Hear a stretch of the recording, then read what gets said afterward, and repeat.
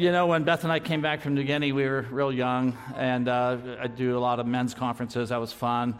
You go out and meet 50 new guys, play football, get all bruised up, eat steaks, and have a bunch of friends at the end of it and sing Kumbaya, and it was just great. And then I was asked to do missions conferences, totally different. Totally different. Missions conferences basically go like this: come and die. And you don't make 50 new friends. You generally don't make any new friends, okay? Because the message of missions is just tough. It's just tough. And so this is a missions conference, and it would be inappropriate for there not to be one message regarding why not you and what's it going to take. Because, folks, we've talked on phenomenal topics. They've been addressed wonderfully. The clarity of the gospel, the need for that, things that are currently going on in missions. You guys have great information now. But that's not enough. Some of you have to go. You've got to step forward. And what are the attributes? Who are these ones that are going to step forward? What makes it such that stepping forward alone won't be the thing they do, but they actually run the race and they finish, and they actually leave the gospel behind in a reproducible way in a church that's ready to last the test of time. I can't help but get into this without talking about the issue of consecration. That term doesn't get used a lot. Designer missions has taken over the landscape. Time frames that are workable, situations that seem viable, kind of fits my criteria. This is the new form of missions, aside from even the heresies that are out there. The personalization of missions that happens today. Designer missions. So let's go back to the scriptures today, this afternoon, and we'll just see some of what God calls for in consecration, what God calls for in sacrifices. Let's commit our time to the Lord Jesus. Father, we're grateful that you have spoken to us in your word. I thank you for every man, every woman in this group here. Lord, may we be doing business with you this afternoon. May we go beyond understanding and consider our lives as not dear to ourselves. Lord, turn this large room into a sanctuary. May every thought of relationships and finances and education and what we want to do with our futures, put them aside. May we listen to your word with open hands, we ask in Jesus' name. Amen. Turn back, please, to 2 Samuel chapter 24. We're not going to be hitting anything that's probably not familiar to many of you. But as we look at the topic of sacrifice, we'll take one particular instance here, and then we'll go to another passage in the Old Testament. 2 Samuel chapter 24, this is toward the end of David's life. David has done many battles in a godly way, but David at this point in time, in the early verses of the chapter, David caves into that desire to want to know. I want to know how many armies I have. I don't want to live with mystery. I don't want to go into battle this time not aware of how strong I am or how weak I am. And I want to know. I want to know the answer. I want to know the outcome. Not willing to walk by faith as he had so many other times as he went into battle. And so he caves into that desire. I just want to know. Man, how many times we get stopped in our tracks. We want to know things that God says, wait on me. Move forward in faith. He gave the order to Joab, and Joab pleaded with him, don't make me do it. Don't make me go out. And Joab's not necessarily the most godly guy in the scriptures, but Joab himself knew, don't do this, David. Don't do this. David pressed him. Joab went out, numbered the armies. He came back with a report of 1,300,000, huge amount of people. And David realized immediately, oh my gosh, what have I done? What have I done? In my old age, I just made a big blunder here. And so it says here in verse 13, so Gad went to David and said to him, the wrath of God's going to come on you, basically. Shall there come upon you 3 years of famine in your land, or 3 months of fleeing from your enemies while they pursue you, or 3 days of plague in the land? Now think then it over and decide how I should answer the one who sent me. Obviously, God had sent Gad to talk to David. And David said to Gad, I'm in deep distress. Let us fall into the hands of the Lord, for his mercy is great, but do not let me fall into the hands of men. And so the Lord sent a plague on Israel from the morning until the end of the time designated. And 70,000 of the people of Dan to Beersheba died. Think of that. 70,000 people died because David had to know. He was not willing to walk by faith. Folks, I cannot help but draw a linkage here between the people groups waiting for the gospel because people that God has spoken to, they want to know more. I just want to know what's at the end of the outcome. That's a very common question for people. What do I do next? I remember Beth and I had been serving in New Guinea for 17 years. We could see the end of the tunnel coming. Man, we're in our early 40s.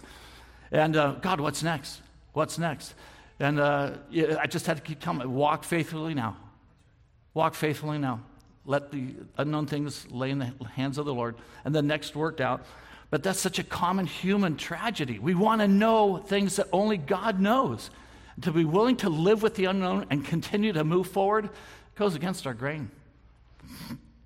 70,000 people died in this case. And when the angel stretched out his hand to destroy Jerusalem, the Lord was grieved because of the calamity and said to the angel who was afflicting the people, enough, withdraw your hand. The angel of the Lord was then at the threshing floor of Araunah the Jebusite.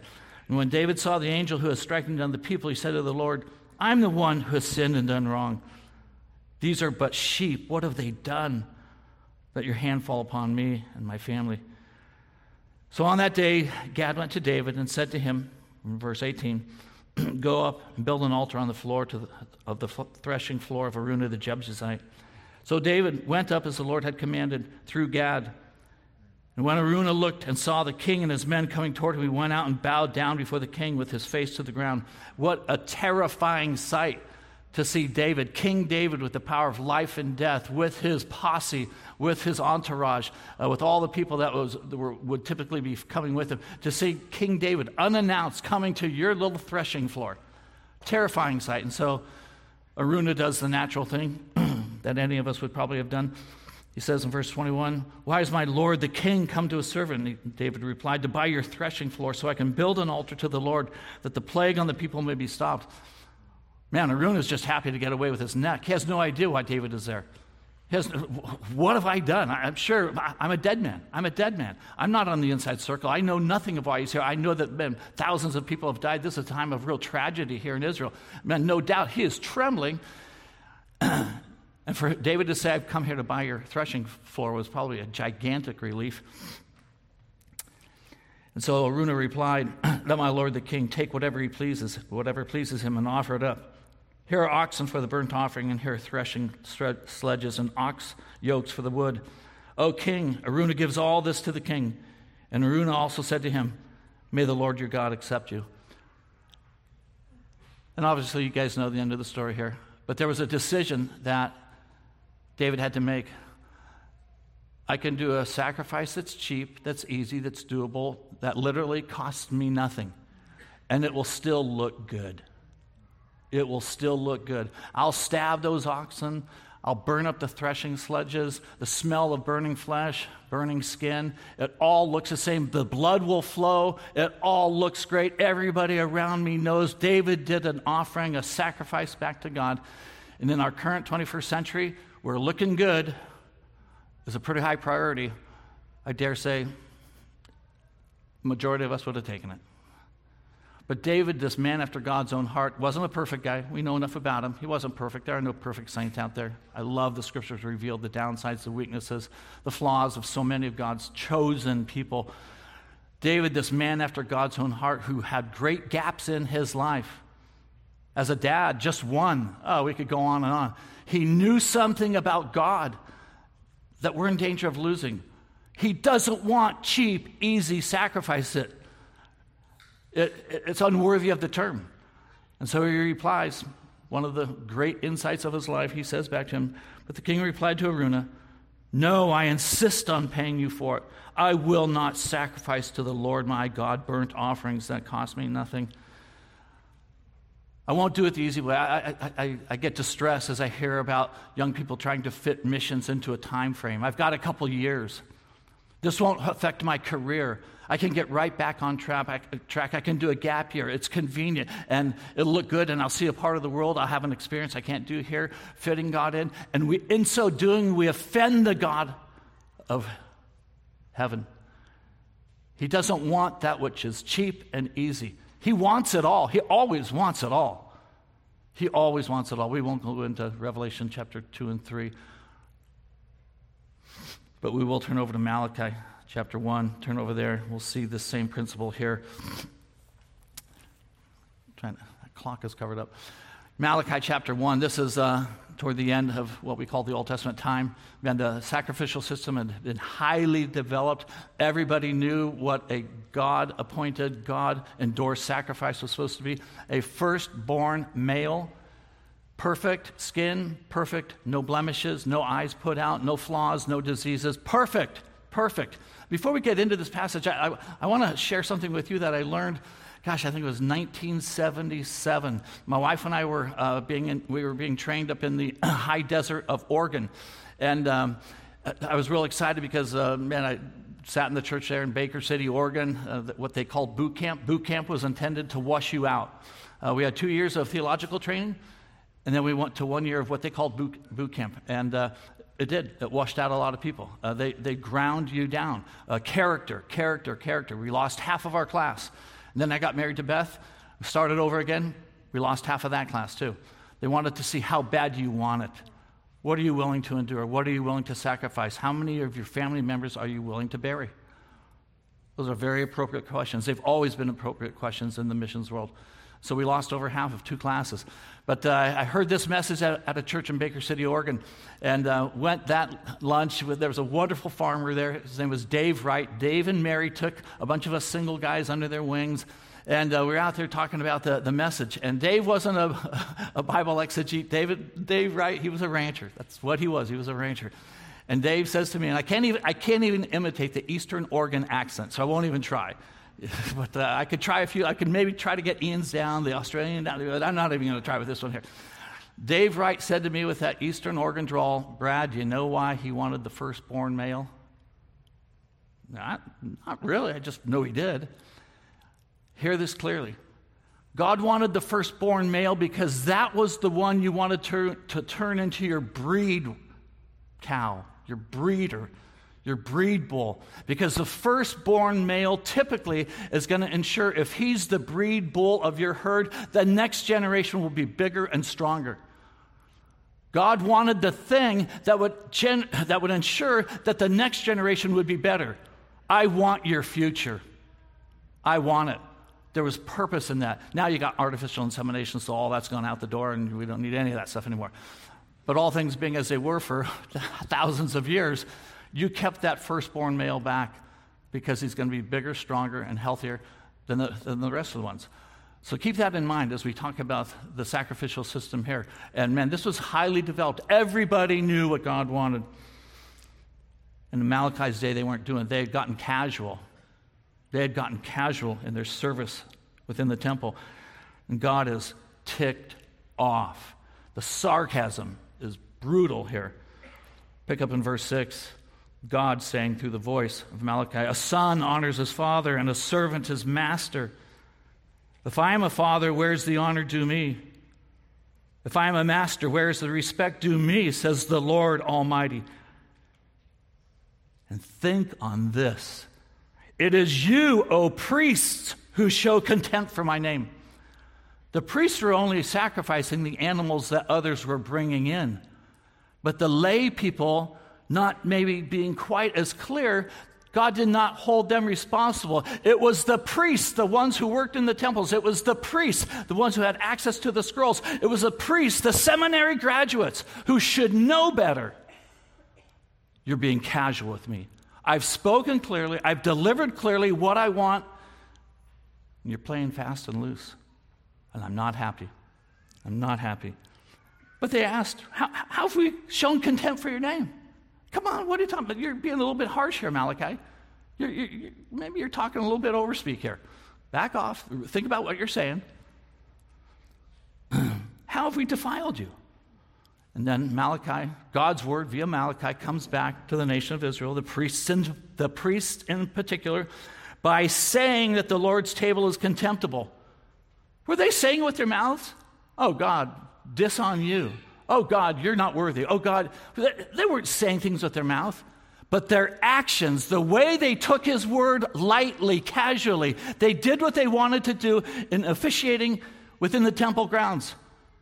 Yeah, God's spoken about, I want to be known by all tongues, tribes, and nations. Oh, yeah, Jesus did say, Jerusalem, Judea, Samaria, to the ends of the earth. But you know what? We got a lot going on here at our church.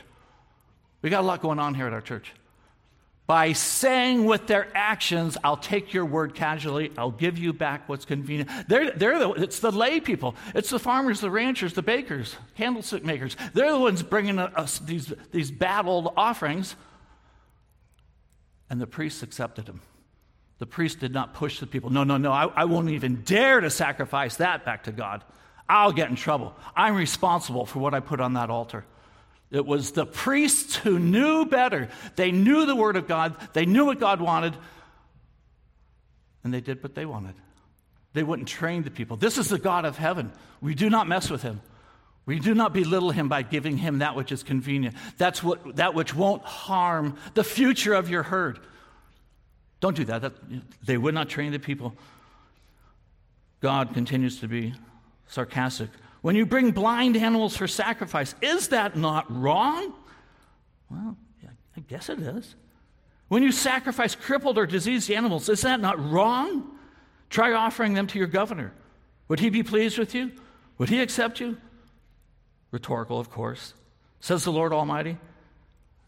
Do we get the tone, the sense of outrage God has toward the casualness that they're interacting with his revealed word? This is what I want. As the Church of Jesus Christ, he has been equally clear. This is what I want. I want to be known. I will be honored among the nations. I will be worshiped by every tongue, tribe, and nation. Don't play fast and loose with me. If you want my blessing on your church, on your ministry, don't play fast and loose. I'm serious about this. My son hung on a cross, and once he left that cross, he spoke with absolute clarity about what he wanted to see accomplished. And you're going to fit it into your schedule? You're going to keep the machine going and not jeopardize it's looking really good? Because I'm sure those priests, you know what? Hey, we stab them, and they squeal when we stab them, and they bleed out, and the smell of burning blood, it looks so good. God knew what they were giving back to him. God knows the places in your churches that his Great Commission occupies or doesn't occupy. And studying will not get you there. Obedience to the revealed will of God must be preeminent. So God says, or they said, now implore God to be gracious with us. With such offerings from your hands, will he accept you, says the Lord Almighty? And God's reply, oh, that one of you would shut the temple doors so that you would not light useless fires on my altar. I am not pleased with you, says the Lord Almighty, and I will accept no offerings from your hands. Go ahead, keep going through the motions, keep being active in our missions world. We got a lot of activity. Look at what we do. Man, I get into a lot of churches. Look what we do, look what we do, look what we do. This afternoon, 3,100 language groups on this planet with nothing of the gospel. And we are the busiest generation ever in the realm of missions. We're traveling more, stamps in the passports. I actually had to tell one guy who was so proud of his passport. He had so many stamps. He'd visited so many stamps, so many countries. I finally got tired of looking at similar passports, and I said, that passport's going to judge you. Where did you stay? Where did you plant? Don't tell me about the places you've seen, the places you're aware of. Where have you planted? We're not friends right now. Let's stop the busyness. Stop. Let's refocus, rehone, get strategic, and get serious about what has been called the Great Commission. Our Savior was not obtuse about that. And he says, my name will be great among the nations, but not if you continue to take me casually. Turn back to Genesis chapter 22. You know where I'm going. Genesis chapter 22. As a Radius staff, especially those that were there from the beginning, we joke, we chuckle about the folly of some of the things that we did when Radius was starting out. We would not allow people with children to come to Radius. And we thought this would be a lean, mean machine down there, and kids are just going to get in the way. And I know, stupid, huh? And once we realized, man, we're saying no to a lot of people, we allowed children to come, and now we have, to our joy, we have campuses that are overrun with kids. We got gap year students that take care of them. I won't go into all that, but it's really cool. But one of the things we realized, it isn't just good because now we can have more people there. It's absolutely necessary, because if we're going to talk about consecration, you've got to have the kids in that mix. Individuals, couples without kids, not easy, but easier to talk about laying their lives down. Will you put kids in that mix? How many of your children? We walked through the life of Adoniram Judson really, really slowly. We walk through those burial times where he buried his children. We have to take that on because our kids have become our altars too often. I know for Beth and I, man, seeing Brooks and Brandon and their younger sister Natalie, putting them on an airplane 4 times a year, seeing them fly off, little teeny Cessna 109, hanging by a propeller. And after a while, I'll be honest with you folks, man, we've been doing this for year after year after year, and that little teeny propeller, it stops spinning, they go down in the jungle. And this is what God has for us. It's not common today, but I'll tell you what, we'll speak from that to our students. And we'll tell them, we'll encourage them, guys, you're probably not going to have to put your kids in boarding school, but don't you draw lines in the sand with God. I'll do anything but put my kids in an unsafe situation. Don't even start down the road. Don't do dishonor to your church by going into missions if you've got a line in the sand. And it may entail you burying your children. Our church has buried many. I've buried many people overseas. I dug Richard Rowe's body parts out of an airplane after he slammed into a mountainside. Buried Matthew Townley, little boy. It's part of it. It's the sacrifices, the losses. Chris Gennaro, our church, man, the Lindsay family in our church. Car crash, killed their first son, oldest son, Casey Lindsay, right away. Second boy, Caleb Lindsay, wheelchair for the rest of his life. Excuse me, got the name wrong. Matthew Lindsay, wheelchair. Caleb, injured. Carrie, took her almost 2 years to get back to New Guinea. I remember, do I have time to tell us? Yeah, I remember going into the Lindsays. They were finally back among the people group that they were working with after, mourning over the loss of their eldest son, seeing their kid put in a wheelchair. But Ron and Carrie Lindsay were the closest to learning the language of the Siawi people. And a bunch of us went in to build cement sidewalks in the middle of the jungle so that Matthew could get around in his wheelchair, because you couldn't work a wheelchair in the mud of the jungle. So we built sidewalks so we could get to the river and do this and do that. And it was just their commitment to the Lord Jesus blew us all away. And so we're tired. It's Sunday morning, and so we sat down, and there's a beautiful picture of Casey on the wall in their living room. And we're sitting down, and we're going to pop in a little cassette tape to listen to a worship service from one of their supporting churches. And we happened to get to the part in the beginning of the service before the sermon was given. They were raising money. They were raising money to buy 2 tape recorders for another missionary family that was learning language. And the individual giving the announcement has made this statement: God doesn't want much. Just think of the widow. She gave 2 cents, and God was thrilled with her.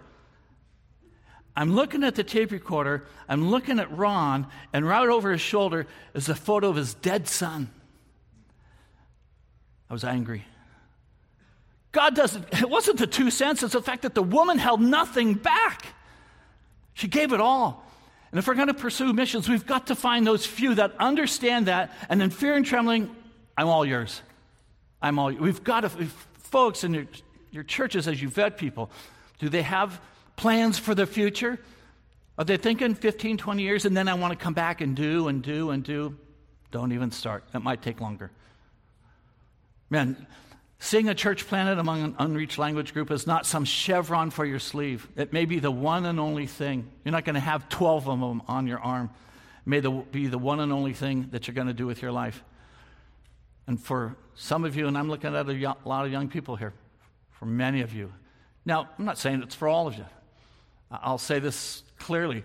I believe for every healthy person under 40 years old, in light of Jesus' words in Matthew 28, Mark 16, Luke 24, John 20, Acts 1, your responsibility is to report for duty to the leadership of your church. How can I do other? This is what my Savior has said. You walked me through it. I'm not excited. In fact, I'm very, very scared. But how can I hold my head up and looking at what Jesus has said and go on? Don't make that decision unilaterally, guys. I just feel you'll be one of many people in their 40s and 50s who actually kind of dread missions conference because they have to, on an annual basis, why didn't I do it? Why didn't I do it? Genesis chapter 22, sometime later, God tested Abraham and said to him, Abram, we can look back now and see it was a test. Abraham didn't know it was a test. He didn't know it was a test. I've heard people kind of gut this whole story with the statement that, well, Abraham knew he would get him back. Read chapter 21. Read chapter 21. Chapter 21, God says to Abraham, take Hagar and Ishmael and get them out there in the desert. They're not the child of promise. Just think about that. Abraham loved Ishmael. He loved him as much as he would love Isaac. He was his flesh and bones of his. He had gone fishing with Ishmael. He'd skinned, fish with him. He'd shorn sheep with him. He'd gone hunting with him. He'd been a dad to Ishmael. Now this wonderful little boy, he's got to push him out into the desert. The look in his eyes, Dad, what are you doing? Dad, what are you doing? You're my dad. I didn't do anything wrong. You're my dad. Don't even kid yourself that Abraham didn't think God was serious about this. The only other time that we know about Ishmael ever being with Abraham was at Abraham's funeral. He never saw him again alive, according to Scripture. Ishmael and Isaac would be at Dad's funeral. But the story goes on. And Abraham replied, "Here I am." Then God said, "Take your son, your only son, Isaac." Very specifically, God wants Abraham to know, that's what I'm asking for. Yeah, I'm asking for that one too. "Whom you love, and go to the region of Moriah. Sacrifice him there as a burnt offering." That's very specific. A burnt offering means that he doesn't get to stab him. He has to disembowel him. That's what burnt offerings meant. And the knife that is spoken of here, he was going to have to disembowel his own son. Sacrifice him there as a burnt offering on one of the mountains I will show you. The word love here, take your only son, whom you love. That's the first time in Scripture the word love is used. Yeah, I know who I'm talking about. Yeah, Abraham. Yeah, that one. The one that all the promises are. Yeah, that one. I want him too. Folks, unless we're looking at this in the eye as parents, even as singles who may get married, who may have children, if we've got these lines in the sand that absolutely intersect with our consecration, don't step forward. Don't waste your time. Don't waste your church's monies. And we have to go back. I remember, just a few weeks ago at graduation, I don't know if Peter Lee's here, but Peter and I were giving exit interviews to our students. And this is the first time I've sat with Peter doing this. And Peter's a very sharp guy. Peter, this one wonderful lady, Peter begins to question her. What are you going to do when this happens? And I thought, that's fair. And then this, and then this, and then this. And he painted the situation so clearly, so starkly, with such great difficulty. I was breathing deep. She begins to weep. What are you going to do when that happens?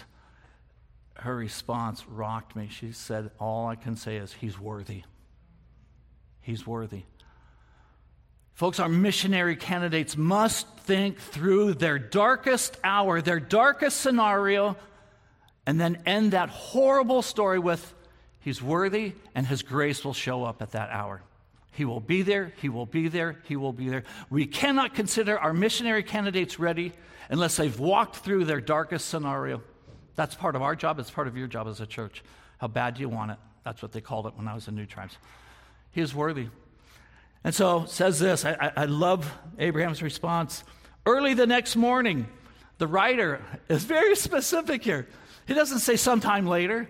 So then, early the next morning, and I believe Abraham knew, if I think about this too much, I won't do it. The curse of the age, overthinking. When God has spoken clearly, it's time to move. Well, I'm just going to delay for a little bit. There's no such thing as delayed obedience. There's obedience and disobedience. God spoke. Abraham understood the words. Early the next morning, he got up and he saddled the donkey and he took with him two of his servants and his son Isaac. And when he cut enough wood for the burnt offering, he set out for the place God had told him about. It's about a 3-day hike.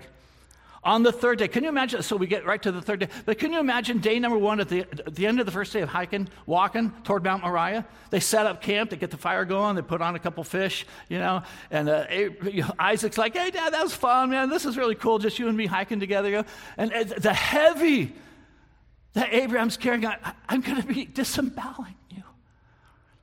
But Isaac doesn't know anything, so he's just stoked to be with Dad for some hours, Day number 2, they wake up, and Isaac's having a good time, all the responsibilities on Dad, and they set up camp for day number 2 and get the fire going, cook a few more fish, talk stories, what's going on back there with Mom and the other kids, Just a wonderful time for Isaac, and Abraham is carrying this heavy. Day number 3, on the 3rd day, Abraham looked up and saw the place in the distance, and he said to his servants, "Stay here with the donkey while I and the boy go over there. We will worship, and then we will come back to you." I get real weary of when worship gets equated with singing. I love our worship leader. We call him that, Nathan here. I don't know if you guys know this, but Nathan's parents served in Papua New Guinea alongside Beth and I, and Nathan and Brooks were in the dormitory together. They both understand some things about this, the costless. They saw heroes out there. We were talking about a little bit earlier, one of the heroes, a guy named Doug Crute. Doug Crute served without great results among the Oninga people for years and years and years and years and years, and Doug had real fair skin. And Doug began to get his face carved up. Doug lost his nose first, skin cancer. Then he lost one of his lips. Then he lost another lip. Then he lost an eye. He lost another eye. And Doug looked like a monster by the time he went to be with the Lord. Man, you never heard anything from Doug, but he's worthy. He's worthy. Eye has not seen, ear has not heard, neither has it entered into the heart of man. What God has prepared for those who love him is worthy. Take another body part. Go ahead. I look like a freak anyway. To have a cavalier, take it all. Take it all. Take my kids. You're worthy. You're worthy. That's harder. I get it. I'll tell you what, Judgment was never cavalier about the death of one of his children. Man, the pain, this book here, To the Golden Shore, the pain that is spoken of. Man, John Piper does this book that just got promo, the big thick one. You read the story of Adoniram Judson, it will rock you. Mandatory reading for those who are going overseas. We will worship, and then we will come back to the first place in Scripture where the word worship is used. What did Job do when God took everything from him? He fell to the ground and he worshiped. Guys, let's redefine worship. Worship, as we look through the whole of the Scriptures, worship is giving back to God that which he is worthy of. It's not singing. Singing can be a part of it, but it surely is not the extent of it. Giving back to God that which he is worthy of. And the story goes on. You know the end of the story. Turn back to Hebrews chapter 11. There's so many stories of heroes we could tell you. They have dotted my life. I'll be honest with you, my dad. My dad joined up with the United States Navy December 8th. The day after Pearl Harbor, my dad joined with the Navy. And they found out that he was a tool and die maker, and they put him on an airplane, flew him straight to Pearl Harbor, him and all these thousands of other guys that knew how to work with metal. They gave him a week of underwater welding training, and they said, now get this fleet up. The stories of pulling bodies out of the ships for months, trying to get these guys. And of course, they only lived for a few days, and what happened. I remember as a boy, my dad and his World War II buddies would get together once in a while at our house. And man, I'd sit outside. I wasn't allowed to be in the room. They'd sit down with all their drinks, and a lot of laughs, and then it'd get real quiet. I had an idea what they were talking about, and I would sit outside there. Finally, I'd fall asleep, and laughs again. And I would wonder the next morning, what would I be like? What would I be like? My dad taught me never to quit. You just don't quit. I remember coming home for Brooks and Nina's wedding. And every time we came home to America, my dad, he was disgusted with the lifestyle that I had chosen, with the career that we had chosen. Absolutely disgusted with it. And he tried to talk me out of it every time we got home. And in time I got frustrated with it, and I just endured it. But this one particular time, this was 1998, the year they got married. And anyway, we're home, and Dad is giving me the same barrage. And I tried a new tact with my dad. And I said, Dad, we're 2 years away from completing the translation of the New Testament. We're 2 years away from finishing well. Did you really raise me to quit? That shut his mouth. Don't you love that the Lord Jesus, He said the night before the crucifixion, I've brought you glory on earth by finishing the work you gave me to do. I appreciate, I respect those who come to Radius. They are starting well. But our goal is to turn them into finishers that will finish well. I love the words of the Apostle Paul that he writes to Timothy, man, the pathos, the melancholiness, and yet I fought the good fight. I finished the course. I've kept the faith. Therefore, there's laid up for me the crown of righteousness. You know, the scriptures speak of many crowns, but you look at the way that Paul pursued righteousness, righteousness, righteousness. He says, the crown of righteousness, which he'll give to me, and not only to me, but to all who have longed for his appearing. Does your lifestyle speak of someone who longs for his appearing? Are you putting it all on the line? Are you raising your kids as my wife's parents raised her to be expendable? Your life's not about you, honey. I didn't find that out till I married her. I was raised this way, to lay my life down, to lay down the lives of my children. And the Lord put us to the test quite a few times on that one there. One time as we were very new among the Teddies, we had helicoptered in. We were in the middle of building the airstrip. We had no way to get out. And Brandon, he came down with something or other, and we didn't know what it was. We figured it was a cold, or maybe it was a flu. Maybe it was. After a few days, somebody said on the radio, it might be malaria. Why don't you treat it as if it's malaria? So we did. Beth crushed up some Camoquin tablets, infant Camoquin, shoved it down his throat. And we figured, that'll probably take care of it. You know, it's pretty tough stuff. And a couple hours later, he threw it up. He had a fever about 102 at this point in time, and he was only about 18 months old. And so we had to pull up a shot of chloroquine, and we gave him the injection of chloroquine. And we figured, man, that's really strong stuff. Somewhere in the afternoon, that'll break the fever. And man, didn't. 103. Man, he's throwing up and starting to get diarrhea too. Man, we're telling other missionaries, hey, would you pray for him? You know, and next morning, we figured during the night, surely the fever's going to break. Got up in the morning, it's nearly 104. He's got, diarrhea throwing up. Gave him another shot of chloroquine. About 12 that afternoon, his eyes began to roll. And we realized, man, we're losing the life of our son. And we called out to the nearest missionary, Tom, and said, Tom, can you come and get us? And Tom lived so far away, and logistics being what it was, we knew that Tom would not be able to get to us probably till about 6:30 in the morning. And missionaries all over New Guinea were praying for the life of our son. And we got up the next morning. He was still alive. We had one of the Teddies carry Brooks down the ladder, and I carried Brandon down the ladder. Beth's with us there. And there were a bunch of Teddy men standing there as they had heard that we're going to be walking out. And they wanted to talk with us, and I couldn't speak their language. There was only one guy that spoke Melanesian. I could speak Melanesian, but I could not speak Teddy.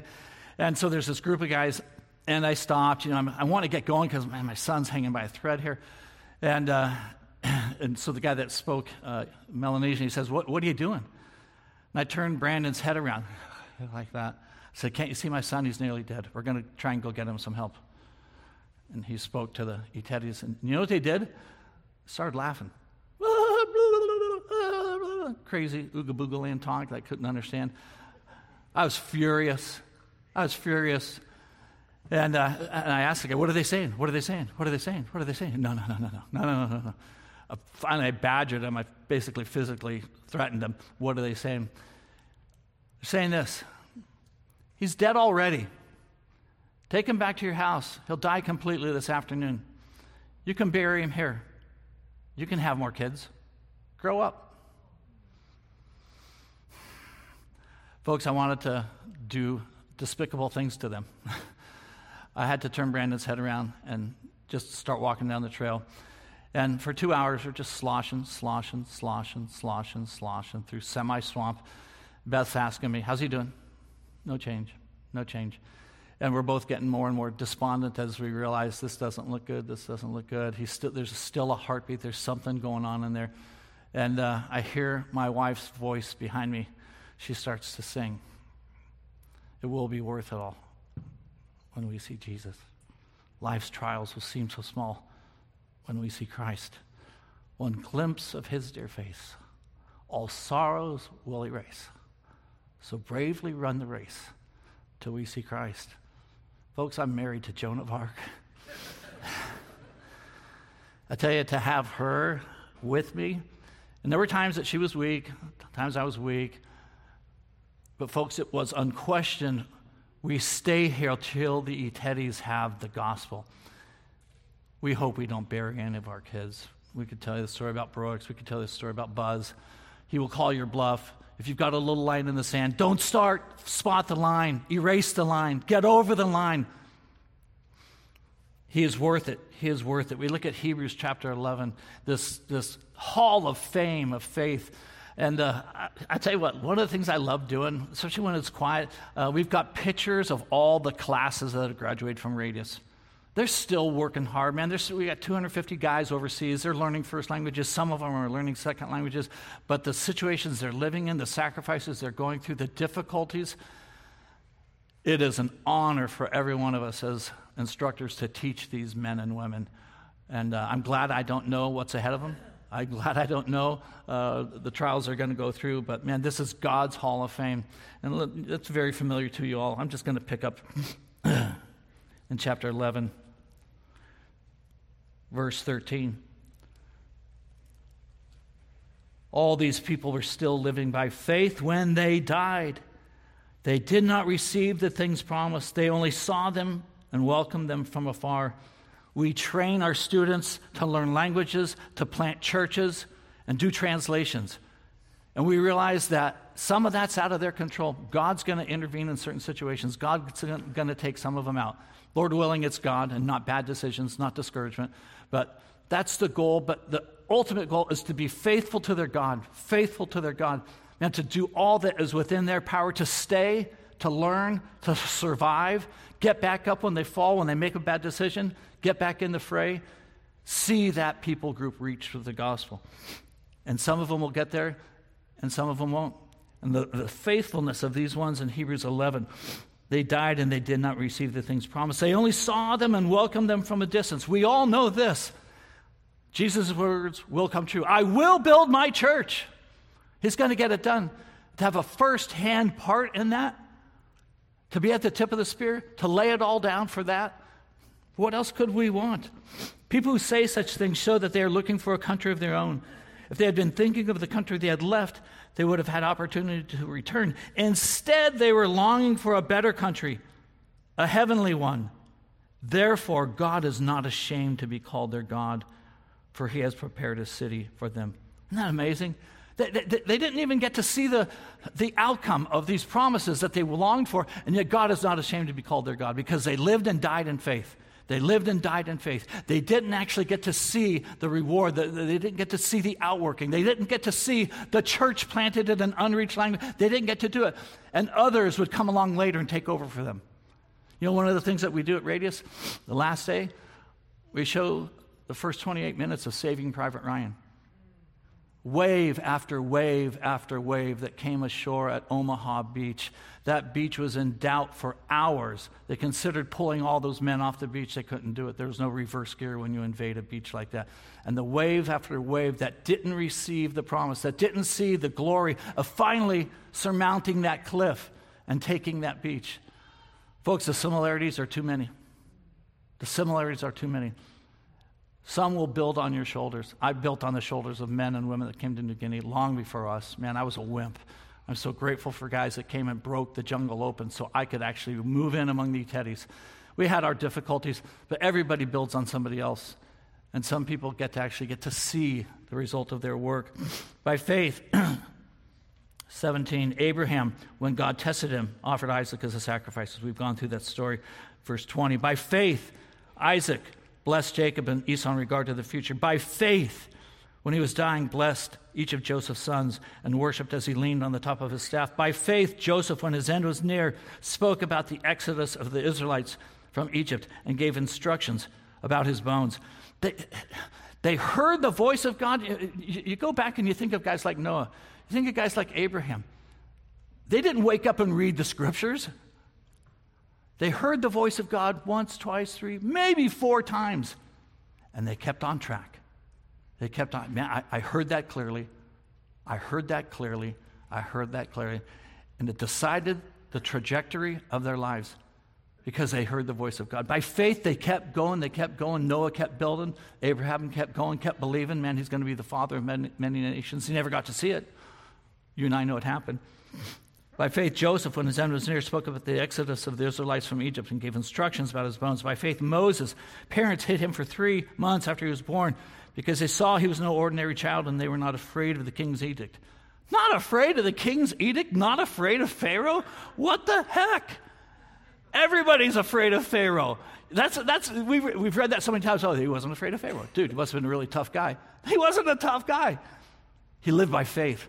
God wants to spare this child. It's a special child. I will risk everything because God has made it clear to me. I will risk everything. By faith, Moses, when he had grown, refused to be known as the son of Pharaoh's daughter.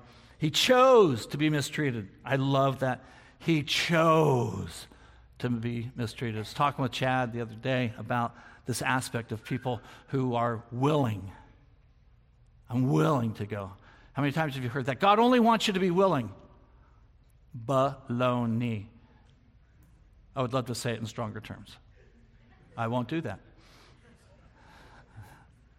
Baloney. You know what I want to say. God only wants you to be willing. Oh, shut up. Turn over to Philippians chapter 2 just for a moment. Philippians chapter 2. He only wants me to be willing. He only wants my willingness. God doesn't care about my location. He just wants my heart. Wrong again. Wrong again. Yeah, he wants my location and my heart. He wants it all. Philippians chapter 2, verse 5. And man, we could go through 1 through 4. Time precludes us from doing that. Paul writes this to the Philippians, speaking of the Lord Jesus. Your attitude should be the same as that of Christ Jesus, who being in very nature God, did not consider equality with God something to be grasped. There was no need in the Godhead. Everything was perfect. Fellowship was wonderful. There was no sense of lacking.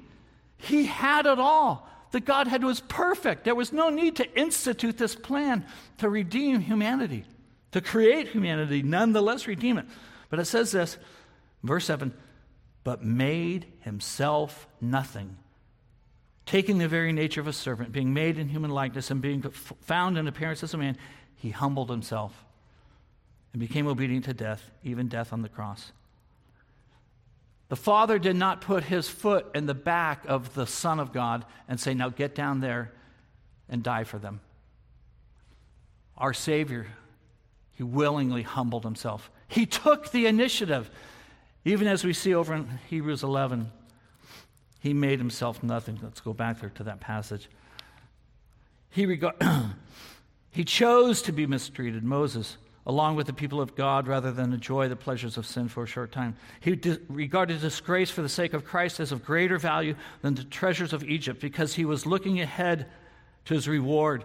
He had that eyes of faith that we'll talk about here. He left faith, by faith, he left Egypt, not fearing the king's anger. He persevered because he saw him who is invisible. I'm sure you've puzzled over that. He saw him who is invisible. He never saw God with these. He saw God with that eye of faith in his chest. Man, it's so hard to develop that in our current age where earbuds are everywhere, driving up the 5, going to a baseball game. I remember as a boy going to a baseball game, and a guy caught the third out. You know what happened then? The defense ran into the clubhouse, and the offense ran onto the field. Or the guys that were on offense, they ran out into the field. No music, no nothing. Just quietness, just enjoy the game. You guys have been to a baseball game. What happens now? Third out, rah, rah, rah, rah. The place goes crazy. You're not allowed to be silent because we don't like silence. We don't like silence. How do we develop that eye of faith unless we are content and at home with quietness? No earbuds. No, FOMO. Nobody's here with me. I'm okay to be alone. That's where maturity happens, is in the alone times. He had that eye of faith in his chest. By faith, he left Egypt. We've already been through that. And the writer's getting increasingly excited about the topic here. He's getting shorter and shorter in his biographies. He says in verse 29, by faith the peoples passed through the Red Sea as on dry land, but when the Egyptians tried to do so, they were drowned. By faith, the walls of Jericho fell, and after the people had marched around them for 7 days. By faith, the prostitute Rahab, because she welcomed the spies, was not killed with those who were disobedient. And what more shall I say? And now he really starts flaming. I don't even have time to tell you about Gideon, Barak, Samson, Jephthah, David, Samuel, and the prophets, who through faith conquered kingdoms, administered justice, and gained what was promised, who shut the mouths of lions, quenched the fury of the flames, and escaped the edge of the sword, whose weakness was turned to strength, and who became powerful in battle and routed foreign armies. Women received back their dead raised to life again. These heroes of faith, they didn't do it because they were strong, because they were wise, because they were smart, they had good timing. They heard the voice of God, and they pursued, and they walked, they stepped out, they left homes. They embraced danger. They embraced whatever God was telling them to do because they heard the voice of God. God has spoken clearly in his word what he wants to see done in our age. Where are the ones that will step out? And I say this not because it's a nice little homily. Guys, the hardest step in pursuing a future in missions, with all the many, many hard steps, is the first one. Here's the life I thought I was going to be living. Here's what my education was taking me toward. Here's what people said I was good at. Here's what. It all makes so much sense. And based on what Jesus said, I can't do it. I have no answers for 99% of the questions in front of me. But I have to start taking steps that direction. That's the hardest step, guys, to walk away from your dream, from your passion. This keeps going on. These guys here, they had wonderful outcomes. They had good outcomes. Outcomes, I hope, for every one of our Radius students. But obviously, there's a different half of the list there in the middle of verse 35. Others were tortured and refused to be released so that they might gain a better resurrection. Some faced jeers and flogging, while still others were chained and put in prison. They were stoned. They were sawed in two. They were put to death by the sword. They went about in sheepskins and goatskins, destitute, persecuted, and mistreated. And then the phrase that I cannot believe was able to be written down in Holy Scripture. The phrase that rocks me every time I read it. God says about these men and women, the world was not worthy of them. What do you want to hear when you see the face of your Lord Jesus? Well done. I'm sure we all want to. Is your life really heading that direction? Is your life heading currently in the direction of my brother, my sister, my son, my daughter, the world was not worthy of you? Or are we really actually content to mail it in? I'm not sure where I told this story, but me and my good friend Greg, we were hiking through the jungle, and I know I'm getting short on time. I'll be done here in a moment. We were hiking through the jungle, going to another area where we were going to give a set of language checks. We had a long trail ahead of us. And we were telling stories about previous girlfriends. We were telling stories about jobs that we'd had when we were in America. We were telling stories about, what do you think heaven's going to be like? And I remember I rolled out my best story about what I thought heaven was going to be like, and I thought that was pretty impressive. And then Greg, who's a previous baseball writer, Milwaukee, whatever it is, Greg, he rolls out his story, and it totally smoked my story. Greg says, when I think of heaven, I think it's going to be maybe kind of like this. You got this little boy, he's born in the Belgian Congo, never seen a baseball bat, nonetheless a baseball game. But he gets a ticket. He's to New York City, and he gets a ticket to a Yankee game. And he goes to a Yankee game, and he has a couple of hot dogs, and he has a Coca-Cola, and he's watching the game, and the excitement, the smell of the fresh mowed lawn, and the wonderful atmosphere. And that little boy, he walks out of that game, what a wonderful afternoon. He's just stoked. And then there's a little 12-year-old boy. He plays Little League Baseball. He's a Yankee fan. He knows the names of all the players. He knows the rules. He knows everything about it. And he goes to that same game, and he walks out of there, man, has his Cracker Jack, a couple hot dogs, and that was an awesome experience. Oh, my gosh, he's on a high. Then he got another guy. He was actually a New York Yankee last year. He finished out his career. He knew all the players. He knew the games. He knew the umps. He knew everything about it. He saw the game from a box seat, and he walks out, and that was really, really fun. They all had a good time. Who do you think enjoyed it more? The guy who was totally involved in the game. Guys, what's waiting for you in heaven? How involved are you in the thing that God has set before his people, his church, you and I to do? Taking the gospel. I know it's not for everyone to be overseas. I'm not saying that. But are you absolutely, seriously finding your part in your church? And you guys that are young enough and healthy enough to do this, are you planning to talk to your church leadership? I don't want to do this. I'm not excited. I love it when radio students get honest enough to say, we don't really want to be here. But based on what Jesus said, I can't unsee what I've seen. That's why they're there. I want to read you from Adoniram Judson, something that I would not be bold enough to say were he not to write it down. So I will hide behind my brother who has long ago been with the Lord Jesus. And if it's offensive, excellent. The author, Courtney Anderson, writes this opening, and his opening was written in 1954, and then he'll cut into Adoniram's actual words. It says, the opening of 1833 brought additional missionaries from the United States. One of them's name was Miss Sarah Cummins, an unmarried woman. Later, there were to be other additions to the missions forces. But as usual, they could not be of much real use until they became fluent in the language. And that would be a matter of years. At least one of these had come out with the understanding that his service was to be for a limited period of years.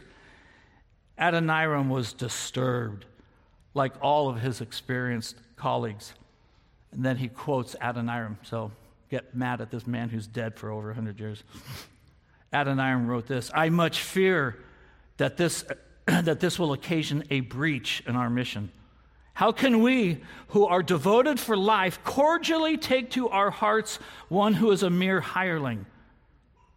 I have seen the beginning, middle, and end of several limited-term missionaries. They are all good for nothing. Though brilliant in an English pulpit, they are incompetent to any real missionary work. They come out for a few years with a view of acquiring a stock of credit on which they may vegetate the rest of their days in the congenial climate of their native land. The motto of every missionary, whether preacher, printer, schoolmaster, ought to be devoted for life. Once we have seen the worthiness of our God, once we have seen his desire to be known among every tongue, tribe, and nation, what else can you do? If you're able to be at the front line, the tip of the spear, the honor and privilege of sharing Christ with a people group for the very first time is equaled by nothing else. What a privilege to see shackles, blinders come off the eyes of the Teddy people. I thank God for the many, many supporters who sacrificed greatly for our church, those who stood behind us. But don't confuse one part of the story for the other. If you're young enough and healthy enough to do this, don't look for a way out. Embrace it. He is worthy. He is worthy. He is worthy. Let's pray. Father, I thank you for the men and women that are in this room. God, give us no rest from your word. Give us no rest from your Spirit, who is even now tugging at the hearts of many. Step forward, walk away from your dream. Lord, assure them of your goodness, your sovereignty, that nothing will touch their lives out of the realm of your good hand, allowing it to come in and endorsing it to come in. Raise up from this group, these couple days, many who would go to those who have never had a chance to hear the gospel in their language. Bless the remainder of our day, we pray in Jesus' name. Amen.